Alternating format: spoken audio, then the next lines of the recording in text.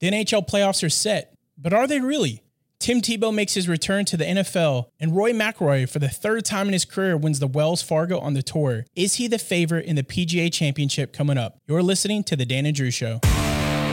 Welcome to the show that's for all things sports and only sports. Do you believe in miracles? Yes! High fly ball into right field. She is gone! Each week, Dan and Drew break down sports' biggest moments and best action. Pass is intercepted at the goal line. Oh my God! Davis is going to run it all the way back. This is the Dan and Drew Show. There it is, a win for the ages. Here are your hosts, Dan and Drew Walker. All right, everybody, welcome back to the Dan and Drew Show. I'm Drew, that is Dan. Hello. Let's kick off the show talking about the Wells Fargo Championship that just took place in our home state. Rory McIlroy, for the third time in his career, takes home the honors. Do you think he's back to his old form? Well, let's pump the brakes on that because it has been 18 months since his last victory on the tour. So let's settle down a bit. Look, you and I both have a friend, Danny. He is a huge Rory fan. And this past weekend, he and I were together and watching the last hole with Rory. And I am a big Abraham Answer fan. I've said it on the podcast before. I was hoping that it would go to a sudden death, but it didn't. But good for him. First win in 18 months. And the purse for him, $1.45 million. That's a nice payday for him. Yeah, especially when a lot of the big name, so to speak, players weren't even in this tournament. Well, I want to give Roy credit for a moment because I was thinking about this as I was watching the tournament. I was said, is there ever going to be a player that is willing to take a bogey or like take a drop or take an extra shot or something in order to put themselves in a better position? And I think Roy on that last hole, the 18th hole, he knew he was up by 2 strokes, ahead of Abraham you were talking about. And he, instead of trying to play that ball that was sort of plugged within the rough, he said, let's just take a drop and put ourselves in a better position where we could possibly hit the green. And he did. And I think that was the smartest thing that he could have done because, yes, he was up by 2 shots, but that ball could have been put him in a worse position than he did. And I really like his caddy saying, Roy, let's take it slow. Let's drop it, give ourselves a better lie. And in doing so, it put him in a better position to, win the tournament. So I think Roy, he's starting to get back to form. I think he's got that monkey off his back now. Yeah, that's great for Rory. And again, first win in 18 months. But for me, the biggest storyline this past weekend was Bryson DeChambeau. You're telling me somebody that didn't win the championship was a bigger story? Yes, it was. And someone that hadn't won in 18 months. He's won more than one championship. Mm-hmm. Yeah. Okay. Because Bryson had a big old brain fart, and the brain fart ended up working in his favor. I made the unfortunate mistake of making triple on 7, hit a couple balls in the water. I was 90th at the time and thought I'd missed the cut. Let's go home. And so Tim got on a flight, my caddy on a flight, and I went on my flight, and my agent texted me, hey, you're in 68th place now. So I said, well, it looks like we're turning around. Got on a flight at 2:45 and was here at 6:20, ate a small little breakfast, and got out to the putting green at 7:10. So to sum all that up, Bryson DeChambeau this past weekend thought he was going to miss the cut after the second round. He was placed 90th. And so he took a flight back to Texas, a private jet. The cut line was at 65, and he happened to sneak in at 64. So he hopped on a plane, 2:45 a.m., back to Charlotte. And the reason why I think this was a big story is because it worked in his favor. He ended up in 9th place, 4 under par by the end of the weekend, and he had a $228,000 payday and first place in the FedEx Cup standings at this point. So that little blip, that little mistake that Bryson made worked in his favor. And I think that's why Rory winning, that's great, 18 months, but a lot of players go through droughts. And the PGA, I mean, my gosh, there's nearly a tour every weekend, but the fact that a player didn't stay through the second round before heading off back home and having to turn around. Luckily, he had a private jet to get him back. Honestly, I'd be incredibly mad at myself. I would be super annoyed for someone who doesn't enjoy flying like myself, knowing that I have to double back simply because you go in or you leave with the expectation that you were 90th place, which that for Bryson, that is a huge letdown in itself. And for him to make the cut at 64 and come back, like you said, finish tied for 9th, -4, he needed that because now he's ahead of Justin Thomas for the FedEx Cup standings, like you mentioned. Well, speaking of letdown, I mean, lefty, Phil Mickelson, dude, I love you. Fellow lefty here. He finished at -7 after the first round, and then he ended the tour at a +7 in 69th place. I mean, he started so hot after the first round, and he crashed and burned.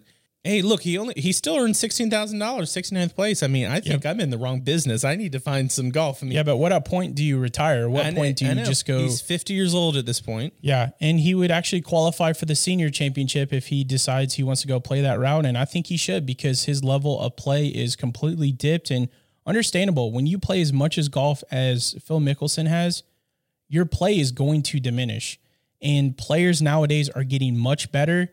And he is not getting better. He's obviously getting worse. And I don't know. I think he needs to consider stop playing in the PGA Tour and just go to the senior championship, or instead going to the senior tour to follow that up with a fantastic career. Yeah, and transitioning away from Wells Fargo this past weekend, we have the PGA Championship coming up, and Drew, there's a reason why we're speaking on this week.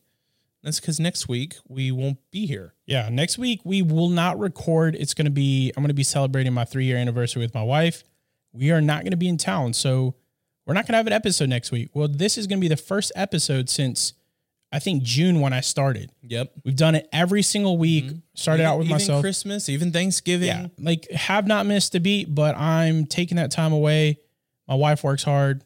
We're going to go celebrate, and so we're going to give our PGA picks now. Now, who I'm picking. So first I want to talk about McIlroy. So I think the reason why he won the Wells Fargo and that he might possibly win the PGA is he changed his golf coach from Michael Bannon to Pete Cowan now. And I believe that had something to do with it. And, he changed it 6 weeks ago. Now he's won this past weekend. And I have to ask you, Dan, is he, in your book, the favorite for the PGA Championship in 2 weeks? I think you could say he's the favorite. When you win a tour and you have less than a month before the championship comes around, whether it's the PGA Championship or the US Open or the Masters, he could be a favorite at this point. And that's not who I have winning. I'm choosing Daniel Berger. Unfortunately, he only has 4 tour wins. That was my sleeper for the Masters, and he didn't even make the cut. Well, yes. Well, very depressing. Well, we wildly missed on our Masters picks. So, well, like I said, I should have gone with my gut with Hideki, but I didn't. And we also, I think we kind of missed on the players as well. But it's fun to do. Look, I'm rooting for him. The thing is, Kiowa Island in South Carolina is beautiful, and the Ocean Course. It's a par 72. It's one of the actually only true links left in the United States. Links course.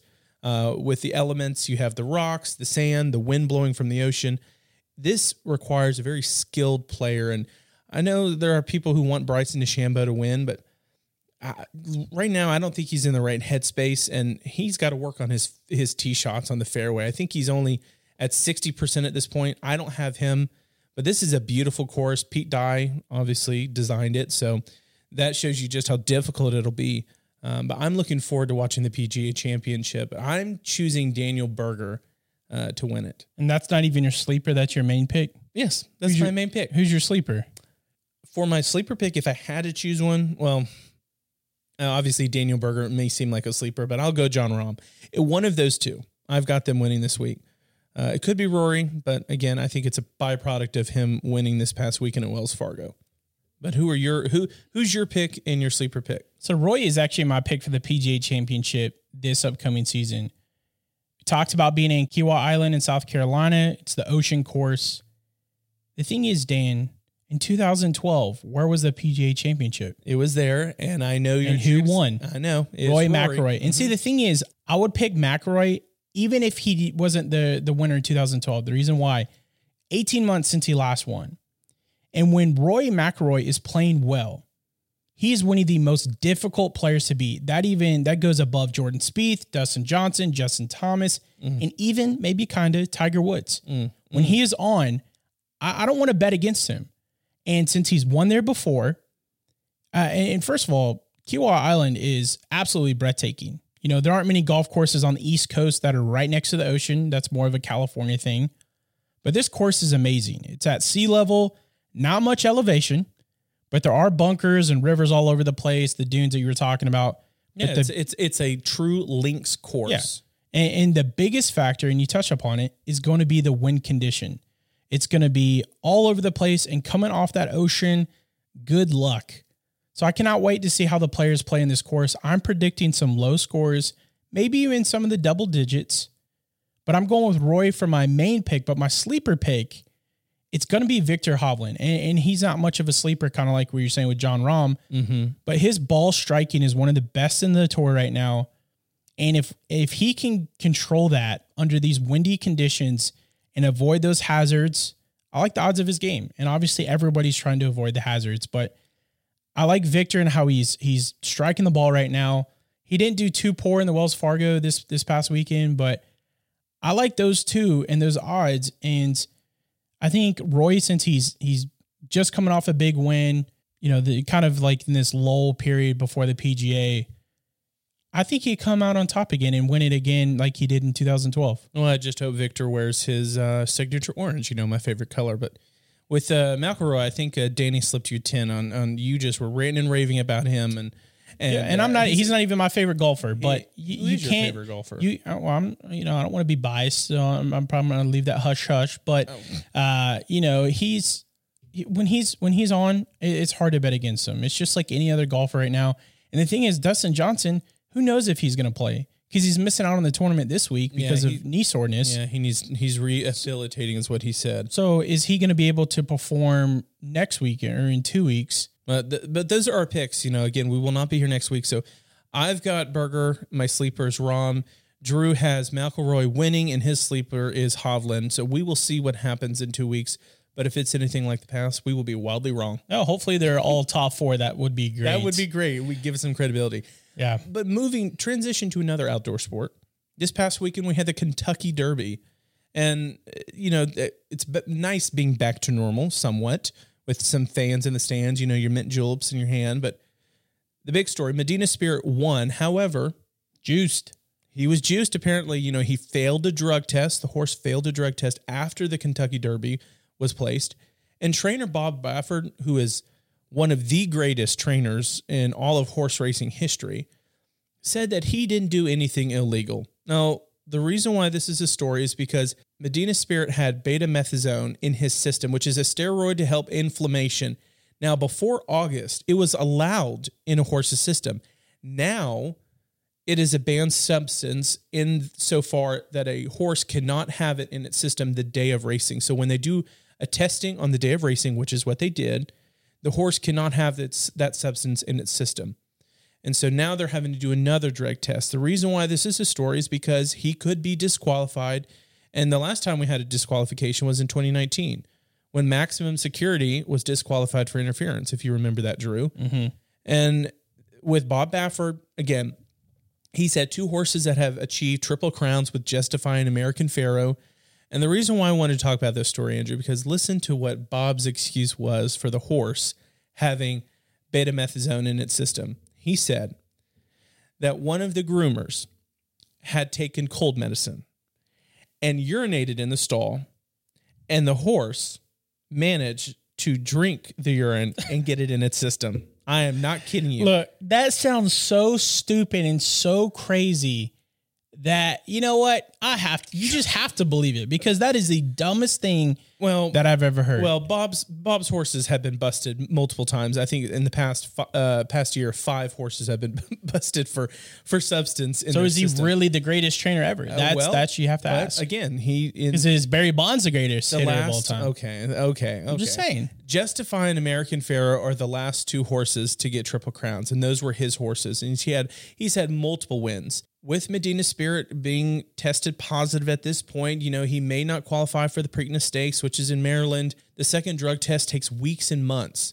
I'm not sure what's going to happen, because if we don't get a result, again, what's going to happen is he's going to race. Well, he's going to get that triple crown, and then it's just going to be stripped of it. That's true, and I feel bad. And then you also have all the people who are betting, all the people who didn't choose Medina Spirits to win. And the people who did got to keep their bets. They're got not to keep their winnings. Yeah, they're not changing the bets. And that doesn't make any sense. I think if anything, it should be a wash. Everybody should get their initial bet back because that's not fair. And so the people who bet on Medina Spirit didn't know that he was going to be, having a banned substance in him. And the people that didn't pick him are like, whoa, this horse cheated, even though it's not the horse's fault. It's the trainer or the owner. So, who wins out of all this is the horse, because I love horses, and it would be a shame if people got so offended that they were taking it out on the horse. But like I said, betamethasone was allowed up until August. You can still use it. It can't show up on the day of racing. And you would think Bob would know that. And to say that one of your groomers peed in a corner and the horse drank it, come on, let's chill out here. Yeah. Another thing that happened this past week, actually two times that happened, no hitters. This is the fourth one this year. Look, we are good luck when it comes to baseball, apparently, Drew. Yeah. Because since we have started talking about sports other than football, we've had 4 no-hitters since beginning the Dan and Drew show. Yeah. Joe Musgrove threw a no-hitter back on April 9th. And I said at that time that it seems to happen more than it does, but actually it does happen all too much. I mean, the fact that since we talked about Joe Musgrove, there have been 3 no-hitters since then. 2 of them were last week. We had Wade Miley with the Reds and John Means with the Orioles. Of course, Carlos Rondon with the White Sox through the second one. But now we know why pitchers wanted the MLB to change baseballs. It's to make them unhittable, because the fact that there's 4 no-hitters and we're not even 2 full months into the season that's pretty nutso. But, Drew, elaborate a little bit on the changing of the baseball. Like, is it the weight of the baseball, the texture of the baseball? So what the MLB wanted to do, they wanted to... So if you don't know, baseballs are hand sewn. They're sewn by workers of the Rollins factory in Costa Rica. And what the MLB found out was, because they're hand sewn, there's obviously imperfections with the baseball, correct? And they wanted to create more consistency with that. But the biggest change that they made was they loosened the wool windings within the ball. And I don't know how that does anything with anything, but when you loosen it or tighten things, that actually changes the weight of the ball. Apparently there's a whole bunch of scientists that went in this with the, MLB. And I mean, right now it's working. Got 4 no-hitters, but it doesn't seem like, hitting is definitely down from last season as far as like the pace of play and how many home runs there were, how many hits. I don't like this argument that the MLB wanted to change the baseballs because there's too much offense.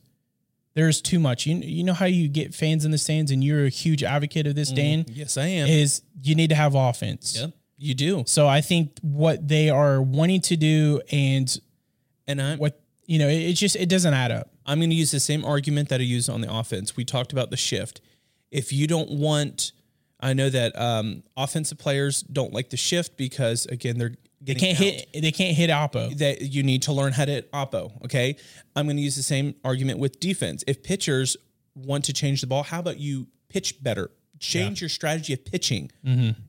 You can't have one side or the other. It cannot be all strategy on one side and none on the other. You both have to compensate for the change in baseball. Yeah, if you're going to change the baseballs, then let people cork the bats. Let the offensive players cork their bats, because if the pitchers are going to have a quote unquote advantage, yes, why can't the offensive players have an advantage? Let them use sticky. I don't know, whatever they want to use. Let them use pine tar. So I think the MLB is just, they're changing all the time. They're changing their tune where we need to change the baseballs. We need to allow this. We don't need to allow that. It's just, MLB needs to get their act together and be more consistent with rules of the game, but also equipment and what players can and can't do. But no-hitter, like I said, there's been 4 this season. If you were throwing a no-hitter, would you want to be talked to? And the reason I ask is, it's an unwritten rule where pitchers, if they're throwing a no-hitter, you don't speak to them in the dugout. So would you be one, if you're throwing a no-hitter, that you would want to continue to talk to teammates, or would you rather be left alone? Well, on both sides, I wouldn't want anyone to talk to me because I'm in the zone. If I am a position player, I'm not going to talk to the pitcher. I want them to be in the zone. What they've done up to this point has worked. And if I haven't talked to them up to this point, I'm not doing anything. I'm not a person who is superstitious, but that's a situation where I just not do anything to bug the pitcher, let him do his thing, and then afterward, congratulate him. For me, I'm talking to people. I'm going to have fun. I wouldn't change anything that I do on a daily basis. Why? If I pitch every 5 days or every 5 outings and I'm normal, joking around, having fun, putting bubble gum on people's hats or whatnot, spitting sunflower seeds, and then my next outing, I'm throwing a no-hitter. Why would I change things like that? That's just me personally. Well, I'm not disputing that, but I'm saying if no one has talked to me up to this point, I'm not going to talk to anyone. But if you're someone who normally does that, I wouldn't stop doing a tradition or the way of playing just because you're doing a no-hitter. I think whatever you were doing up to that point, continue to do it, whether you talk to people or not. Yeah, I'm an extrovert. I want to be talked to. I want to talk to people. Some people, they want to be left alone. So I understand that. You want to be in that zone and focus in, and there's something that you're obviously seeing well that day. So but I'm not going to be a person where if I'm an everyday player and the pitcher is throwing the no-hitter and no one's talking to him, I'm not going to come up and have a conversation with him. Like, hey, Billy Bob, how's your day? Like, I'm just going to leave him alone. But if I'm that pitcher, I want to talk to everyone. So this past week, Tim Tebow, former NFL player, former MLB player. MILB player.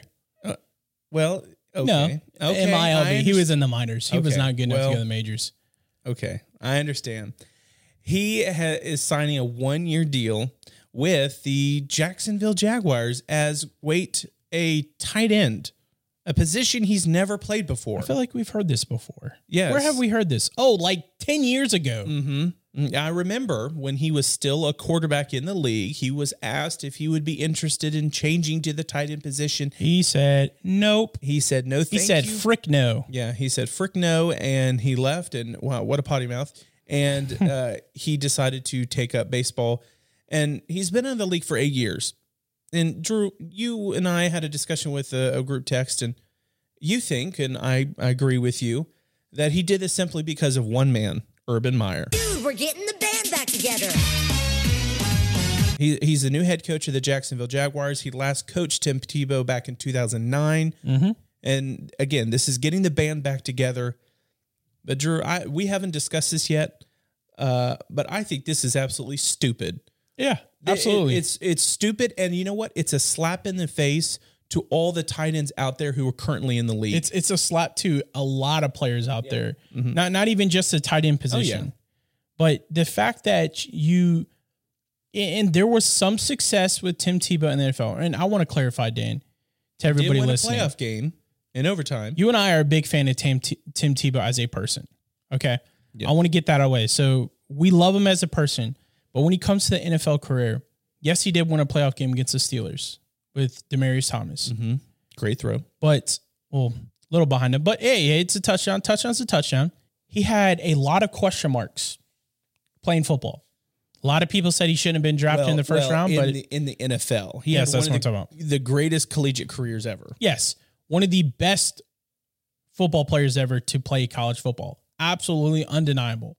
But the fact that you have Tim Tebow, who hasn't played football in so long. He played minor league baseball, wasn't really good at that either. Furthest he ever made it up was AAA. He's coming in, playing a tight end, playing a role he's never played before. As soon as Urban Meyer gets the job, hey, buddy, come to Jacksonville with us. Mm-hmm. Now, this is not a guarantee. They're just signing a deal. Yes. He still has to basically try out. He can still get cut. He ain't going to get traded. Speaking of who didn't get traded, Nick Foles. Nobody wanted to trade for him. I wonder why. But Tim Tebow, he's not going to make it in the NFL. And if he does, I don't think he's going to be very good. I think it's maybe they just want an attention piece in Jacksonville. Maybe they're trying to sell tickets. Look, well, I mean, if Trevor Lawrence wasn't enough, they're double dipping on attention for the past 2 weeks. But with, I know it makes a lot of players furious. And I saw a reporter raise a good question. What is the atmosphere going to be like in the locker room with Tim Tebow being there? Yeah. When other players know, even fans feel it, that he is not deserving to be in there in the position of a tight end. We're not talking about quarterback. He could even be an assistant. Mina Kimes on ESPN was like, why don't you just hire him as an assistant to help if he's truly there to help Urban Meyer? But yet he's going to go and be in a position he's first never played before. He hasn't been in the league for 8 years.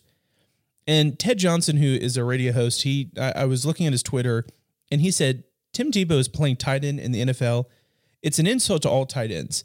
But here's the kicker.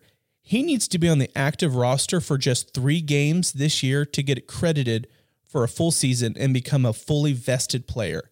Tim Tebow has played 3 years and needs 1 more year to qualify for lifetime benefits. So if he plays at least 3 games this year, he qualifies for lifetime benefits as an NFL player. Yeah. Yeah, I hate to not look at this like a gimmick, but to me it seems like it's a gimmick. And maybe he's doing a lot of secret workouts that we don't know. Maybe there's a lot of things that we are not seeing. It's just surface level for us. And maybe he's working out privately with Urban Meyer. I don't know.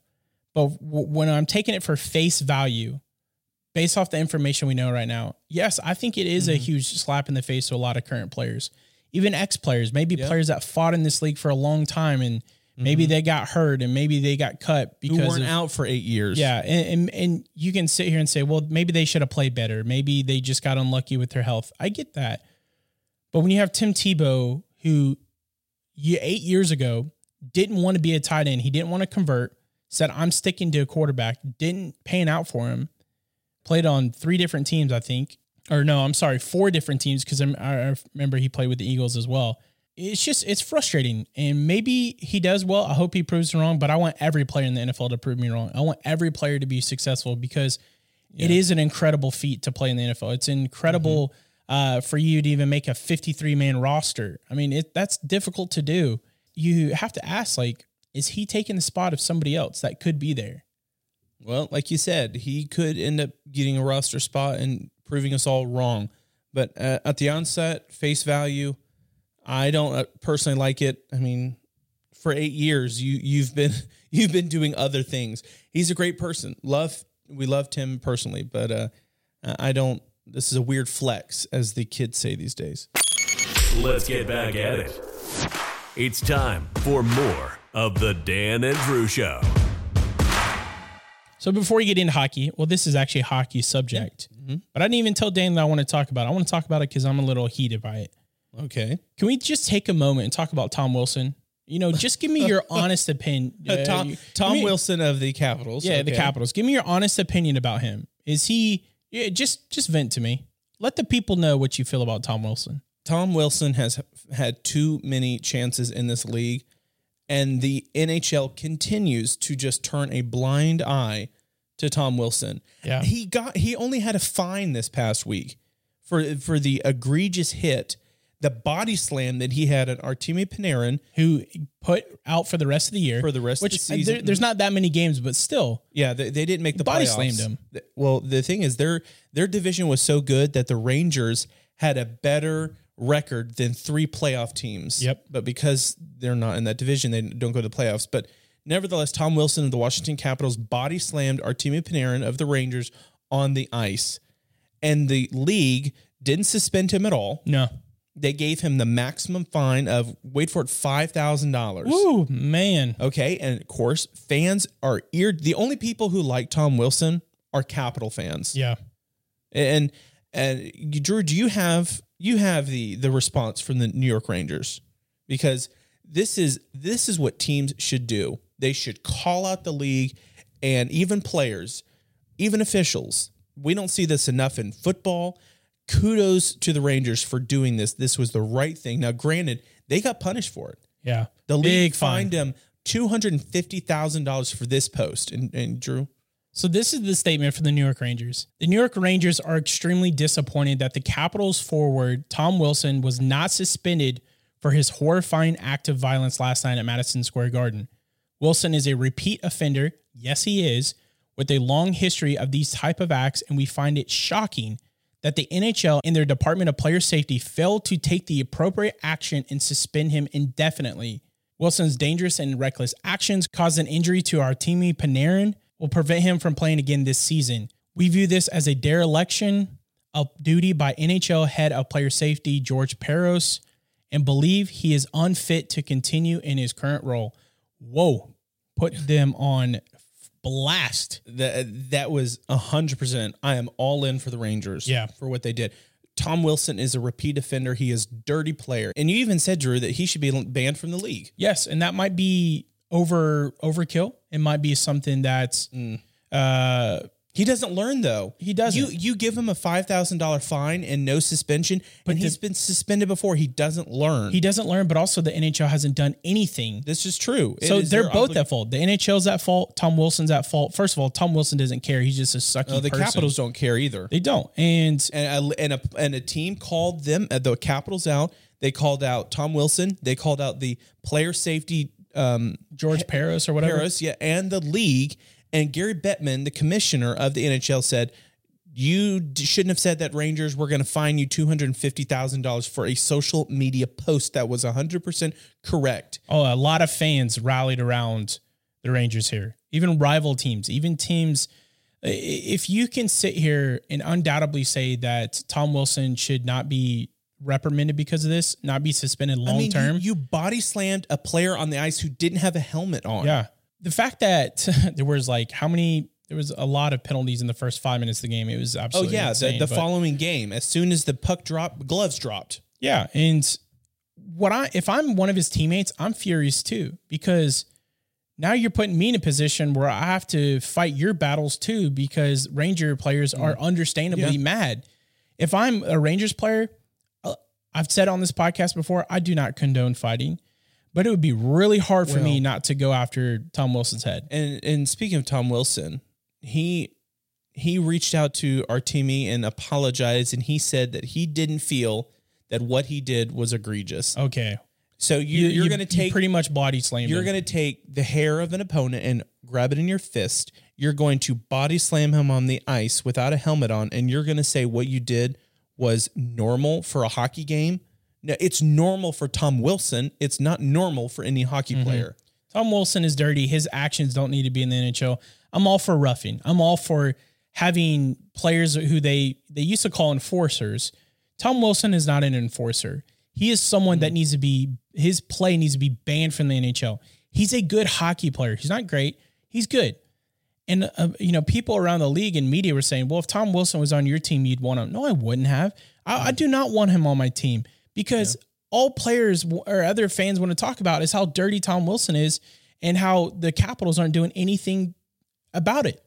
So I don't want him on my team. I want my team to be someone that wins by the sport itself as far as their talent on the ice, rather than picking up their gloves or throwing players down to the ice.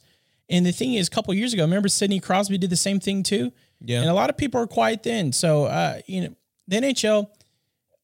who are they protecting? That's what I want to know. And stars, they're protecting star players like it's frustrating. Baby Crosby. For you and I who love the game so much, it's frustrating the NHL isn't doing their job to punish players for dumb decisions and actions. But Drew, in addition to that, the NHL playoffs, they're set. We still have games going on in the league, which makes no sense. For some of the teams, it's for seeding purposes. But look at the North Division, the All-Canadian Division.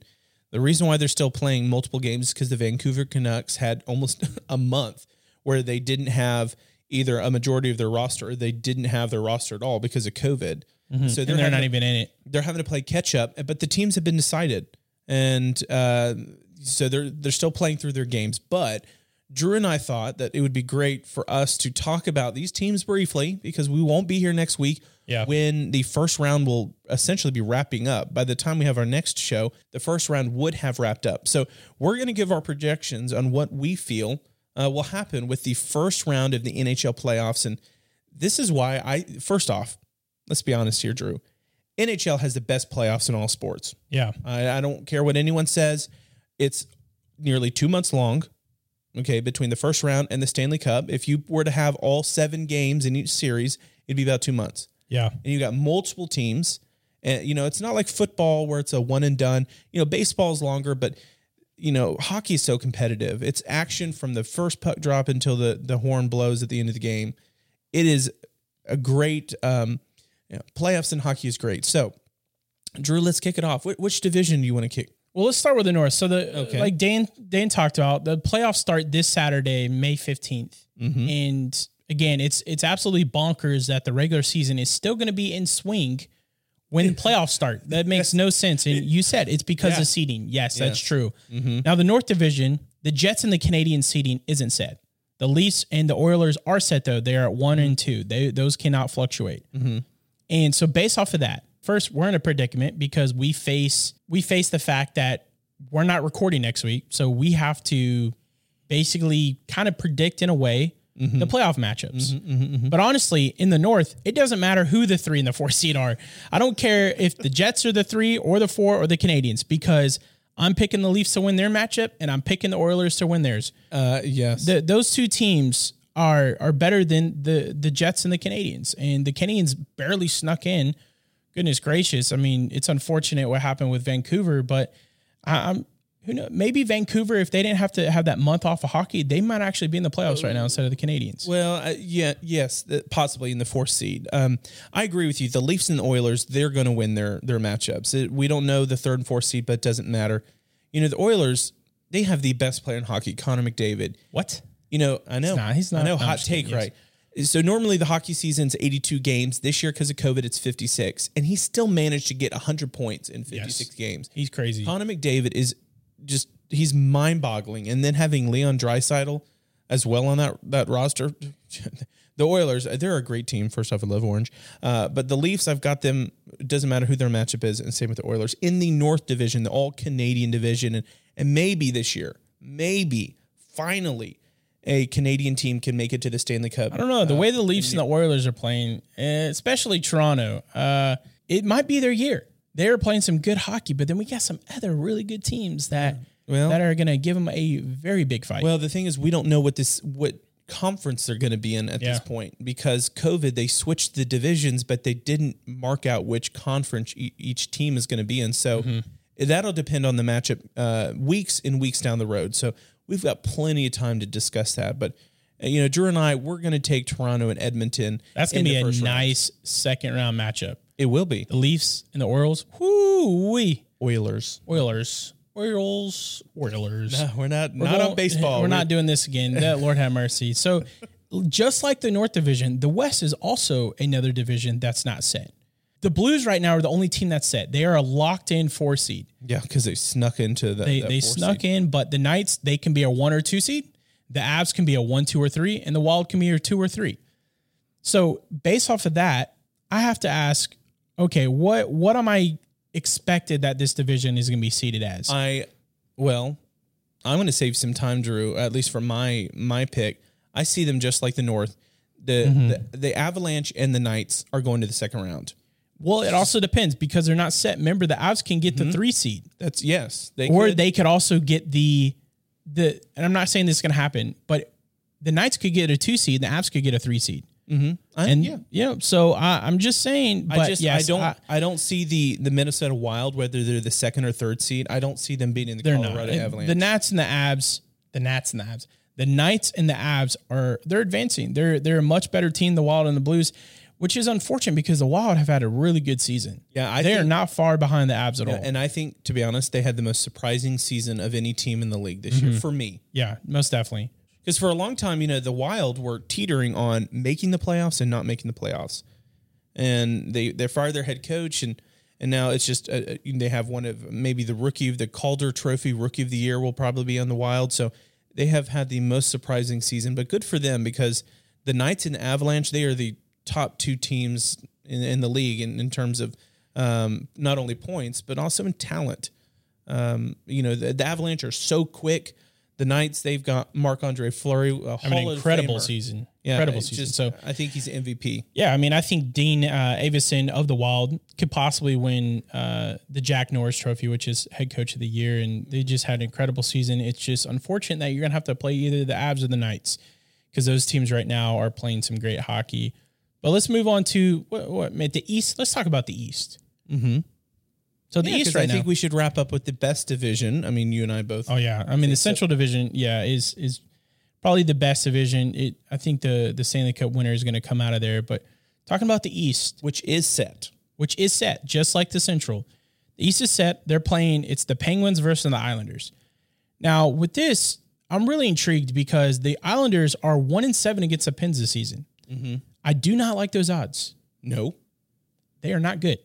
Well, I said weeks and weeks and weeks ago when we talked about the midseason for the NHL season, I said the Penguins have a lot of injuries. Yeah. And when they come back, they have the talent. And here, they've locked up the number 1 seed, the Pittsburgh Penguins. And, this is a team. They are just equivalent in terms of longevity, the same as the New England Patriots in football. They don't go away. They don't. For the past 20 years, the Penguins have been relevant at some point. Especially with their goaltending being absolute doo-doo the past 2 seasons, if not 3 seasons, ever since they decided to not let Marc-Andre Fleury remain in Pittsburgh. Hey, let's let you go to Vegas. And ever since then, their goaltending has never been the same. I can guarantee you their general manager, he will regret that for the rest of his life, that he didn't protect one of the best goalies in all of hockey history. Yeah, in history for sure.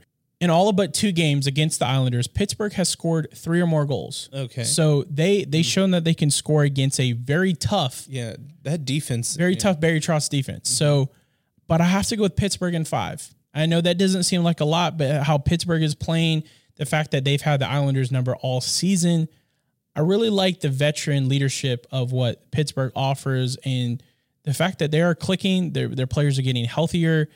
It looks like that Pittsburgh could make a run. I'm also going to choose Pittsburgh, but I'm going to say in 6. I think they're going to win 4-2 in that series. I love the Islanders. They have some great young talent like Matt Barzal, again, Trotzy as their head coach. It's a great team.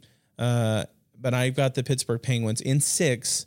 But the next matchup, we've got the Capitals and Bruins. That actually starts this Saturday. Like Drew mentioned, we still have regular season going on while playoffs are happening. First game of the playoffs.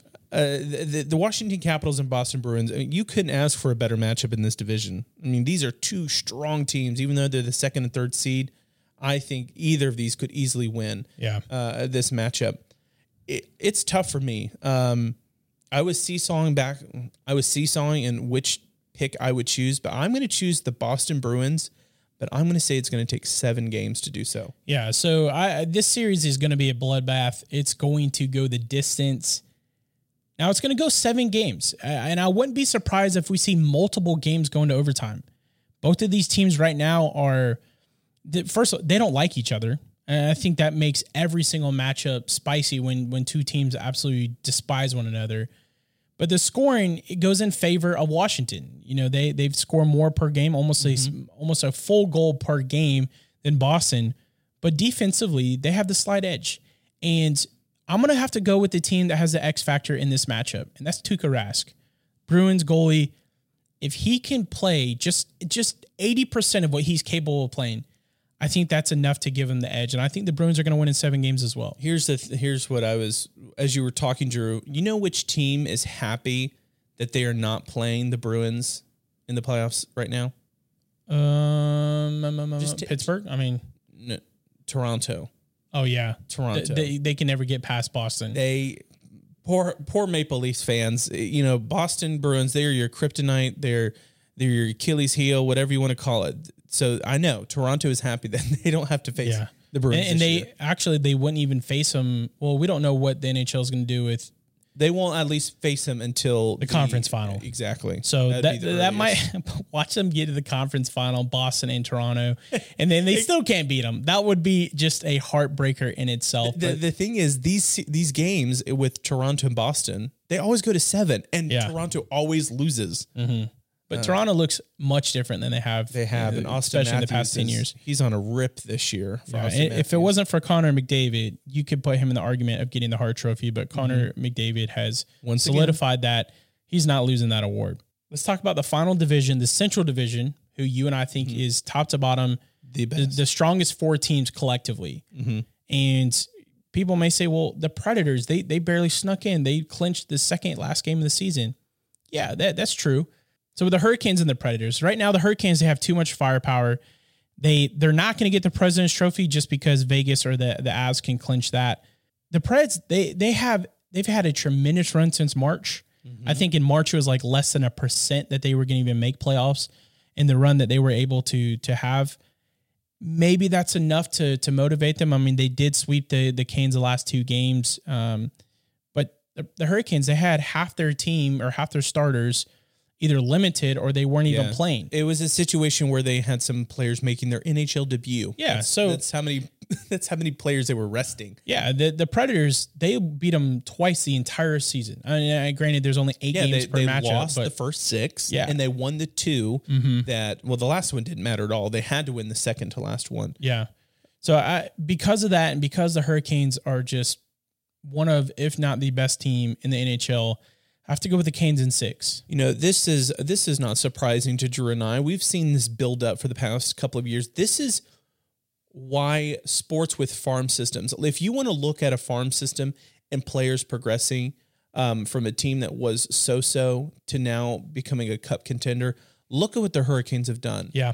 Their farm system has worked so well for them. We've seen them getting better and better every single year. They haven't regressed in the past 5 years, and especially hiring Rod Brindamore. Great hire. He was a fantastic hire for head coach. He's a former player, numbers retired, Stanley Cup champion of the 2006 team.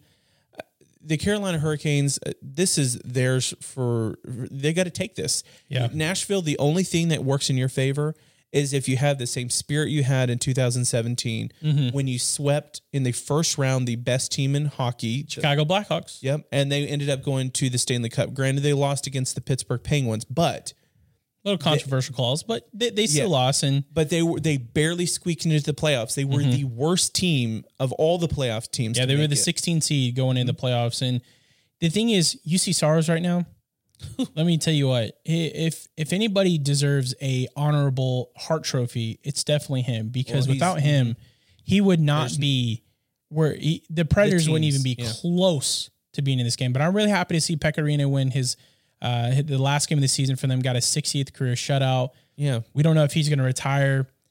Maybe he likes his limited role. Is he 37 or 38? I'm not sure, but he's been with the team for a very long time. But again, I'm picking the Canes in 6. Dan, what are you doing? You said you're picking the Canes. Yeah, I'm also going to pick the Canes. I think Nashville, they'll win 1 at least, maybe 2. Yeah. So I'll go 4-2, and 6 for Carolina. Yeah, and it's unfortunate because I really enjoy watching both these teams. And this is the first time, because of COVID, this is the first time in history these two have played each other in the playoffs. Yeah.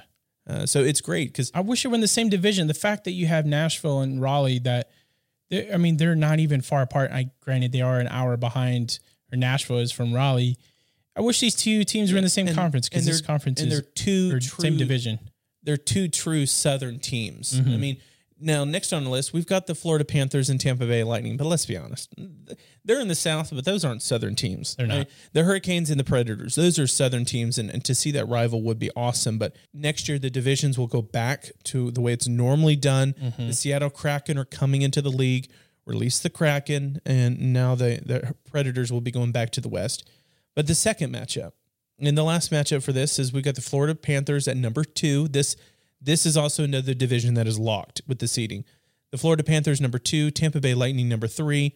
They are the reigning Stanley Cup champions. And to be honest, Drew, I'm surprised they're all the way at 3 for their seeding, especially this season they had last year. Well, now, I think it's because the Lightning have faltered lately. And they're not playing they're not playing near as good as hockey, and Florida is playing great hockey. They're also another surprising team. Like the Wild, the Panthers. The Panthers have been great. They've been getting better and better each year. But hiring Joel Quenneville, again, we talked about him a couple of weeks ago. That was a great hire for them, and it shows. Now the Panthers are number 2.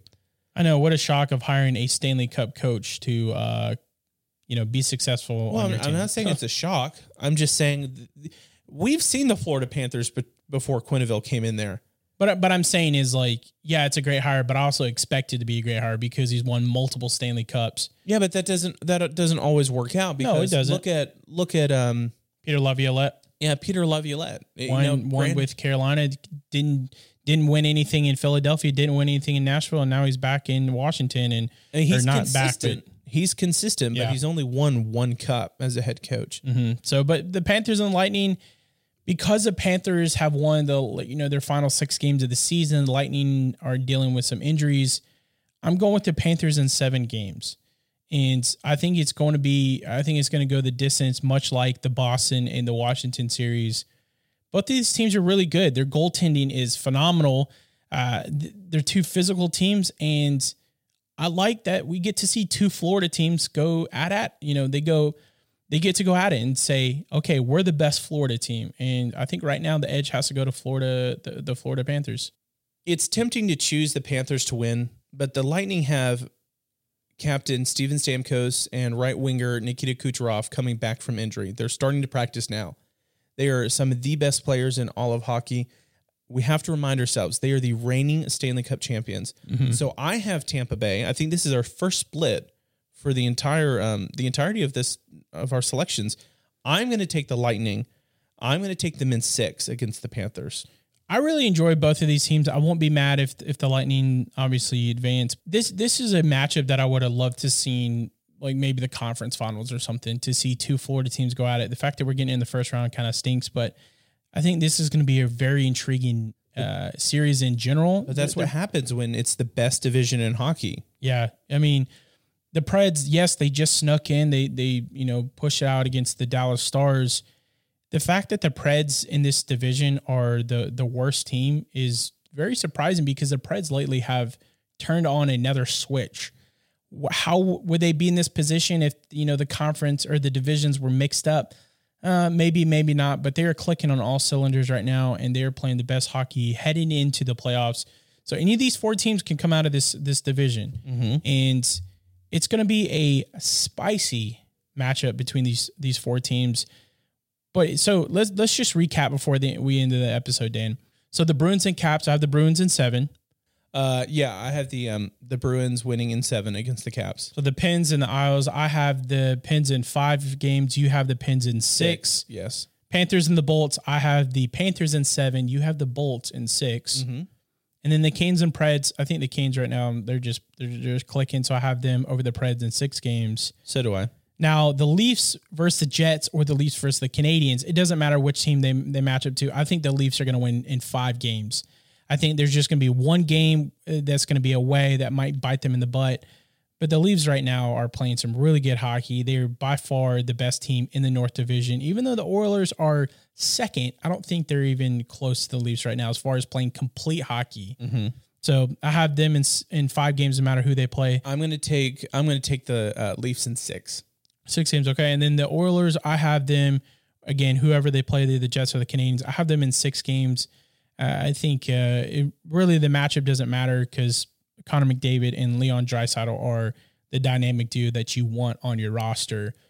Now the Knights, there's too many situations I'm not going to even go through, but I think I'll just say this, if the Knights and the Avs play each other in the first round, the chances are very slim. But if they do, that game's going 7 games. Yeah. But if it's anybody else, the Knights are going to win in 6 games, and the Avs, whoever they play, it's going to win in 6 games as well. So I think those 2 teams are going to advance. I think if the Knights play the Blues, I give the Blues 1 win. So I will give the Knights 5 in 5. And I'm going to keep the seeding the way it is right now. The Knights and the Blues, I got the Knights in 5, and I have the Avalanche in 6. And if that sounds confusing, we're going to create a graphic so you can see our playoff predictions once the seeds are set in stone. Yes. When they're set in stone, we'll post a graphic so you guys can see it.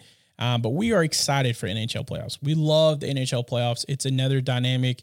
And to see all the Canadian teams, or not all of them, but the top 4 go at it. If Canada teams are having a hard time making it to the Stanley Cup playoffs, the NHL just made it even harder because only one team can come out of that division. It's not like where you have the Western Conference and the Eastern Conference where you could have a possibility of 2 Canada teams.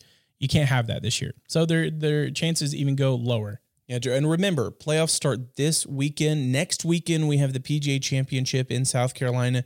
We are not recording next week. Drew and his wife are going to take a much-needed vacation, wrapping up school and work and all that's going on, and his wife being a nurse during COVID and all that. So they definitely need it.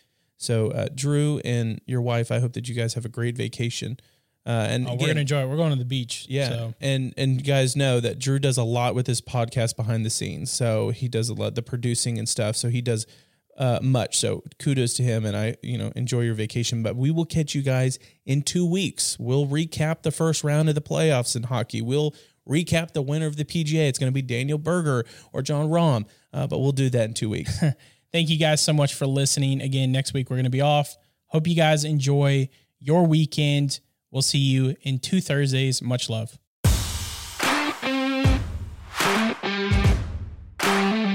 Thanks for listening to The Dan and Drew Show. Catch all our episodes anywhere you find your podcasts. Give us a follow on Twitter and Instagram at The Dan and Drew Show. We'll catch you next week for your weekly hit on all things sports. Signing off.